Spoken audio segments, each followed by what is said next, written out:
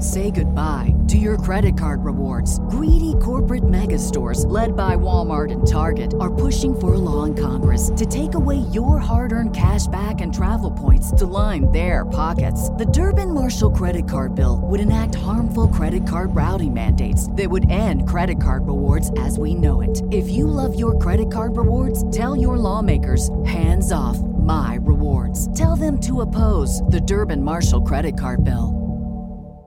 Hollywood Live Extra with Tanya Hart. And today we're chatting with one of my favorite talk radio colleagues, Mr. Mo Kelly. He is host of the award-winning The Mo Kelly Show on the #1 news talk station in America, KFI AM 640 right here in LA, and iHeartRadio. And additionally, Mo is a commentator on American affairs for several other stations in America and the BBC internationally. You frequently see him as a regular analyst on CNN. He's been in the LA Times, the New York Times, the Huffington Post, CNN. I could go on and on and on, but today he is here with me. Welcome, Mo Kelly. Tanya Hart, I am honored to just be in your presence. I have long listened to you for many years. I was pleased to be able to have you on my platforms and programs. And let's just say, beyond the professional, I love you personally. Well, thank you, Mo. It is definitely mutual. Okay, we have so much to talk about. I know one of your specialties is politics, and I, of course, follow you and your tweets on the Mueller investigation. So let's just start right there. First of all, do you think he's going to have a job by the end of the week, or by the time we finish this conversation?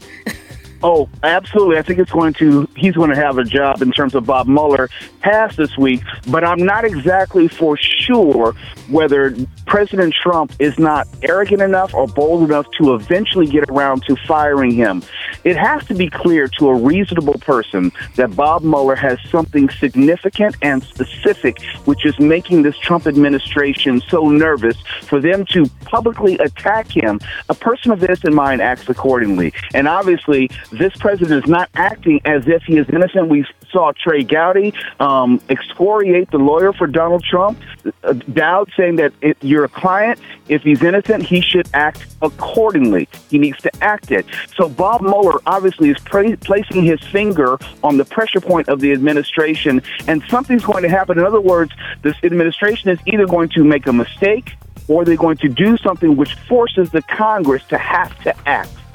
Well, it's interesting you would say that because, part of the issue is that the GOP is now even telling him to back down. But they aren't doing anything about it except for sort of waiting out the storm, which is what they usually do. Now, this morning, I know Cory Booker came out with a petition. He is asking Congress to pass this Special Counsel Independence Protection Act to protect Mueller's investigation.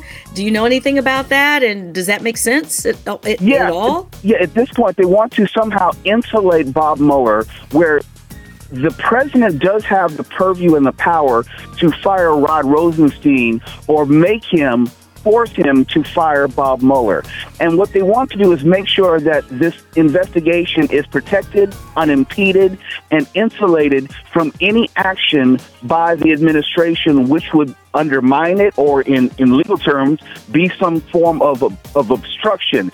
The Republicans are obviously taking a wait-and-see attitude because the base of the Trump administration is very strong, and polling suggests that there's nothing that the Trump administration which it can do which will push them away. So if you're a Republican who wants to make sure that you at least do not lose your support if you're running for re-election in the near term, then you're not going to oppose the Trump administration no matter what. The voices who have come out in opposition to the Trump administration telling President Trump to cool it are people like Jeff Flake, who's not running for re-election, Orrin Hatch, who's retiring and not running for re-election, and you notice people like Paul Ryan, they've been strangely silent. So anyone who has spoken up, with the exception of maybe Lindsey Graham, they're not up for election. So, Mo, when all of this is said and done, do you think that there will be enough evidence to finally impeach this man? Because he's got to go by any means necessary, as far as I'm concerned. Let's not forget, impeachment is a political process, and it is only in the House of Representatives. Bill Clinton was impeached, but not removed from office. For you to be impeached, there has to be a majority in the House. That would not happen under any circumstances prior to this midterm election, because we know the Republicans control the House. If by chance the Democrats take control of the House in November, the next Congress could then weigh impeachment provisions. But again, impeachment does not mean removal. A president can be impeached, as Bill Clinton was, and not removed. You would need 2/3 of the vote in the Senate to actually remove President Trump from office. That's the real obstacle. And that's highly unlikely unless there's some damning information and evidence of criminality which cannot be refuted and forces the American government into this constitutional crisis where they have no choice to either remove him or quietly they go to him and force him to step down, as which did happen with Richard Nixon some 40 years ago. Exactly. And then again, there is Stormy Daniels. Who knows? Maybe we can keep hope alive on that one. That's part of it. Sorry to interrupt you, but that's part of it, because it's not the issue of whether he had an affair with Stormy Daniels. It's whether there were FEC violations in terms of how they paid her off and when they paid her off days before the election. This is very comparable to John Edwards in what he was doing to cover up his affair with Rielle Hunter when he was running for president. So there are still serious election, campaign finance issues, and other legal issues which will be a part of the Mueller investigation. These things are not separate and unrelated. They are most definitely connected. Well, I love it. And I love the fact that you are so on top of it. And by the way, you can out-tweet Donald Trump any day because yours make a lot more sense. I want to just sort of turn the tide here a little bit. You know, Mo, I'm so proud of you. You obviously have forged your own media brand. And a lot of people don't know, but you really helped guide the careers of a lot of entertainment personalities. Yours truly, Tanya Hart included, but also of Jim Rome, of Ryan Seacrest, and Tavis Smiley. So, you know, unfortunately, Ryan and Tavis have both been under fire lately. I know you were Tavis's producer for at least 5 or 6 years. And are most of the allegations against him true? What would you say about that? I would put it this way, and I can't go into specifics, but I'm saying that there is so much smoke. It is not reasonable for a rational person to believe that there is no fire. And if you look at the specifics of the denials by Tavis Smiley, he said that he has never groped or exposed himself to any of his subordinates when he was never accused of those things. He was answering questions not asked. And PBS separated themselves from the Tavis Smiley group because Tavis admittedly, he even said on Good Morning America that he was engaging in relationships with subordinates, which is against the code of conduct for PBS. He has not been accused formally of a crime, but in terms of why PBS separated themselves from Tavis Smiley, he is absolutely guilty of that. Wow. Well, he's also suing PBS. What do you think his chances of winning that or even settling with them? I would say slim and none. If we know anything about the legal process, just in discovery in this lawsuit, if he were to go forward and continue to go forward with this lawsuit, then there will be discovery. So everyone with a non-disclosure agreement, every type of accusation, related and unrelated, could be then entered into the public record, and all sorts of other skeletons would be falling out of the closet.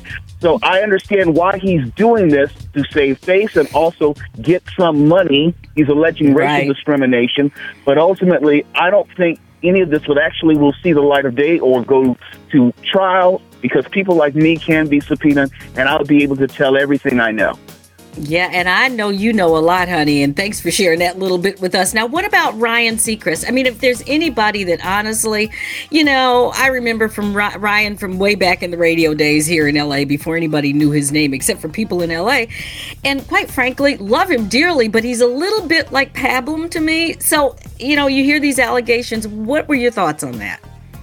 I worked for Ryan Seacrest for about 2 years or so, and although he is a different animal than Tavis, he is very similar in the fact that he's an A personality. And let me say this in support of Ryan Seacrest. He is someone who made the most of his moment with American Idol and did as much as possible to raise his brand. He's very much about his business and less so about these personal relationships. But I will say this, that Ryan Seacrest is not a nice person.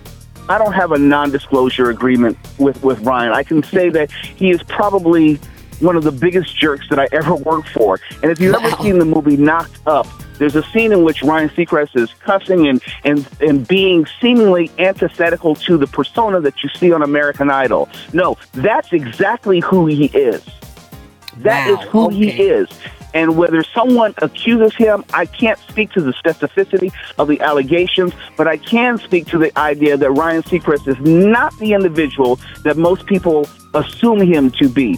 And at the end of the day, I will say to you what Jim Rome said to me when I first started in radio. We may love these people, we may love their talent, we may love their public persona, but we don't know them personally. We don't know who they are fundamentally at the root of their being and whether they're a good person or not. We may love their talent, but it doesn't mean that they're above reproach. You're listening to Hollywood Live Extra. I'm Tanya Hart, and I'm talking to the one and only talk radio host, Mo Kelly from The Mo Kelly Show. Mo, you know what? You recently celebrated, has it been 5 years of your show? Was it 5 years? It'll be 6 years on April 9th. 6 years. Oh my gosh. You know, I'm so proud of you. How difficult is it, though, to remain at the top of your game in this talk radio genre, which is usually mostly very conservative, especially at your station? It's easy in this regard, and most people perceive me as an ultra-liberal when that's not really the case. I talk about issues, and I deal with them just on the merits. I am a registered independent. I have been on many conservative stations. I've been on many liberal, quote-unquote, stations. I just talk about the issues and leave it at that. I don't endorse candidates, and I don't politic for any partisan ideology. I'm not a partisan, so it's very easy in that regard for me to be on a station like KFI, which is obviously very conservative, but can be very difficult because if I'm not a devout conservative and a vowed conservative, then there's always going to be a lot of pushback because if I'm not all the way conservative, then I'm considered to be liberal and I'm, not conservative enough for the station. It's very difficult at times because people don't want to hear the truth. They don't want to hear information. More often than not, they want to hear affirmation. They want their worldview to be affirmed. That's not what I do, but it also has served me well because they know I'm coming from a place of authenticity and sincerity as opposed to trying to sell them a bill of goods about the latest conspiracy. There you go. And how should American audiences right now be using radio as a positive force for change? Because we know that it had been a force in the other direction there for a while. But what should we be doing as audiences and listeners now? This is a perfect example. Radio allows for sincere conversations and longer form conversations where we can actually have a back and forth. The best part about radio is it's personal.